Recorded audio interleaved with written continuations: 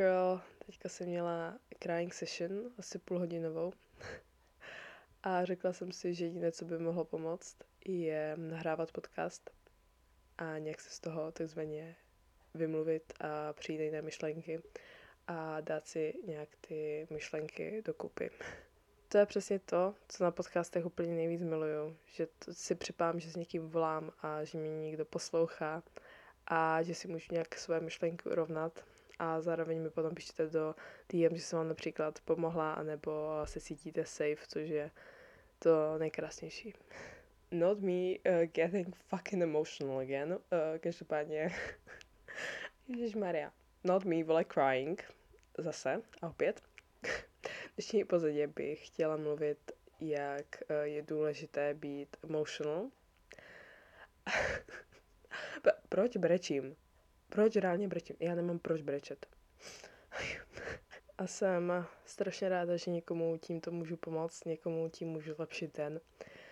A neskutečně si toho vážím, fakt to pro mě znamená hodně.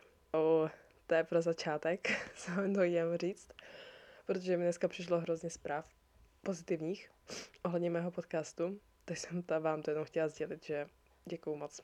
V této epizodě bych chtěla mluvit o tom, jak je špatné sobě zadržovat emoce a jak je důležité být emoční člověk. Já osobně, jak můžete slyšet, jsem hodně emoční člověk a hodně věcí mě rychle rozbrečí nebo rozuří nebo vyvolá ve mně různé pocity strašně rychle.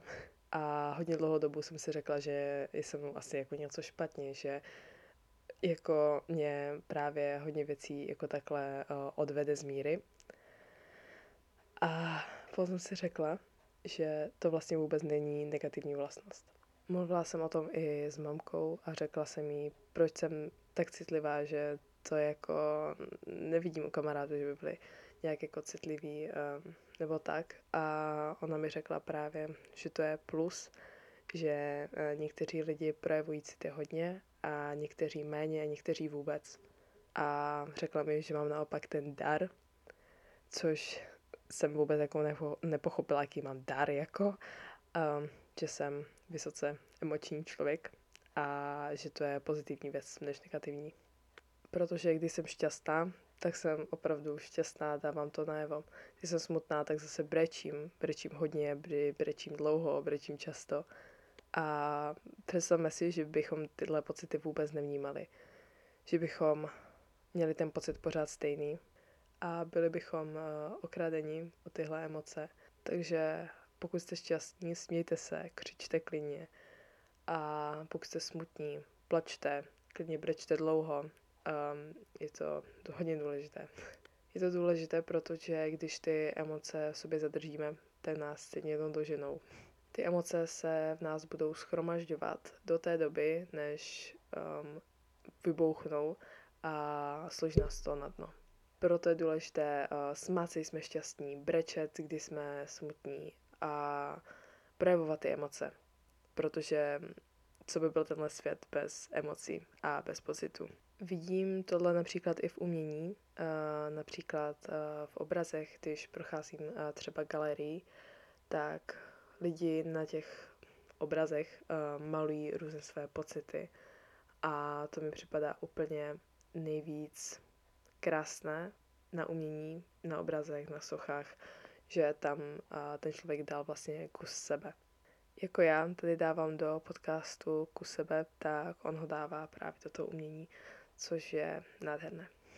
Někdy, když jsem třeba smutná, mi pomáhá i si vzít plátno nebo papír a barvy a malovat to, co cítím. Malovat smutek, malovat radost, pocity ve mně, protože potom vidím ty pocity, že mají že jsou hmotné, což mi pomáhá potom je vidět a uvědomit si, že toto cítím a že to je vlastně krásné, že to cítím. A někdy je vám fakt nehovno, takže mluvte o tom s někým, projevujte ty vaše pocity. Když jsme smutní, tak cítíme, jako by byl konec světa, že nic už nemá cenu, ale třeba za 5 hodin nebo druhý den se na to podíváme, že jsme vlastně, že vlastně nešlo o nic, že šlo o hovno, takzvaně. Například, když jsem naštvaná, tak se snažím ty pocity si nějak urovnat v hlavě, nebo si jít zacvičit a potom to racionálně řešit. Nikdy se mi to nepodaří, ale opravdu snažím se a myslím, že to je super způsob, jak se vyrovnat se svými emocemi. Nechat si třeba den, klidně 2 na to si to urovnat a potom to začít třeba s daným člověkem řešit nebo ten problém řešit a moc mi to pomáhá, takže to je takový tip pro vás, rada, co chcete. A například, když jsem šťastná, tak sdílím s někým tu radost a když je někdo šťastný, tak sdílí se mnou tu radost. A podle mě, co by byl svět tady bez tohoto? Co by byl svět, kdybychom všichni byli v jedné rovině a nebyly by žádné ups and downs, všechno by bylo stejné a takový svět podle mě by byla úplně noční můra. A když je někdo smutný, tak naopak mu dávat tu lásku, být tam pro něho, protože toho si třeba nejvíc vážím, že když jsem smutná, to mě opravdu někdo podaří a je to pro mě moc důležité a hrozně si to vážím.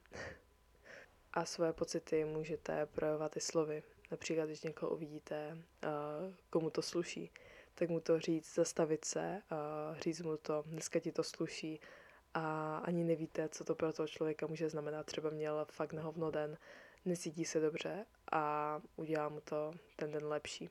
Nebo někoho můžete i pochválit, třeba něco udělal pro vás nebo pro ostatní a říct mu, hej, ten nápad, který jsi měl, nebo to, co jsi udělal, bylo fakt super a pochválit ho za to a říct mu, že ho třeba respektujete za to a nebo ho obdivujete za to.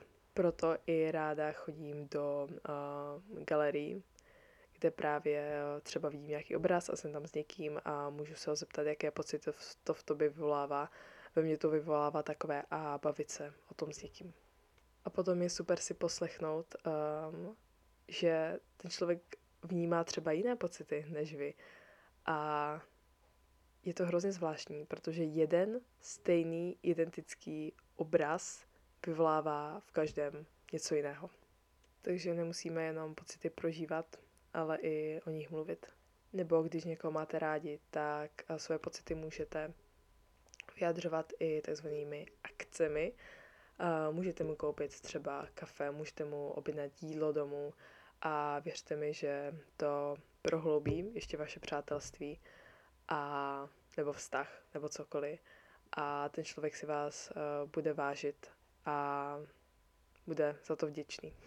Takže tato epizoda byla, pokud máte den na hovno, prožívejte to naplno, prožívejte ten den na hovno, jak nejvíc můžete. A pokud máte šťastný den a daří se vám, tak naopak prožívejte co nejšťastněji tenhle den a smějte se, užívejte si ho, mluvte o tom a mějte se krásně.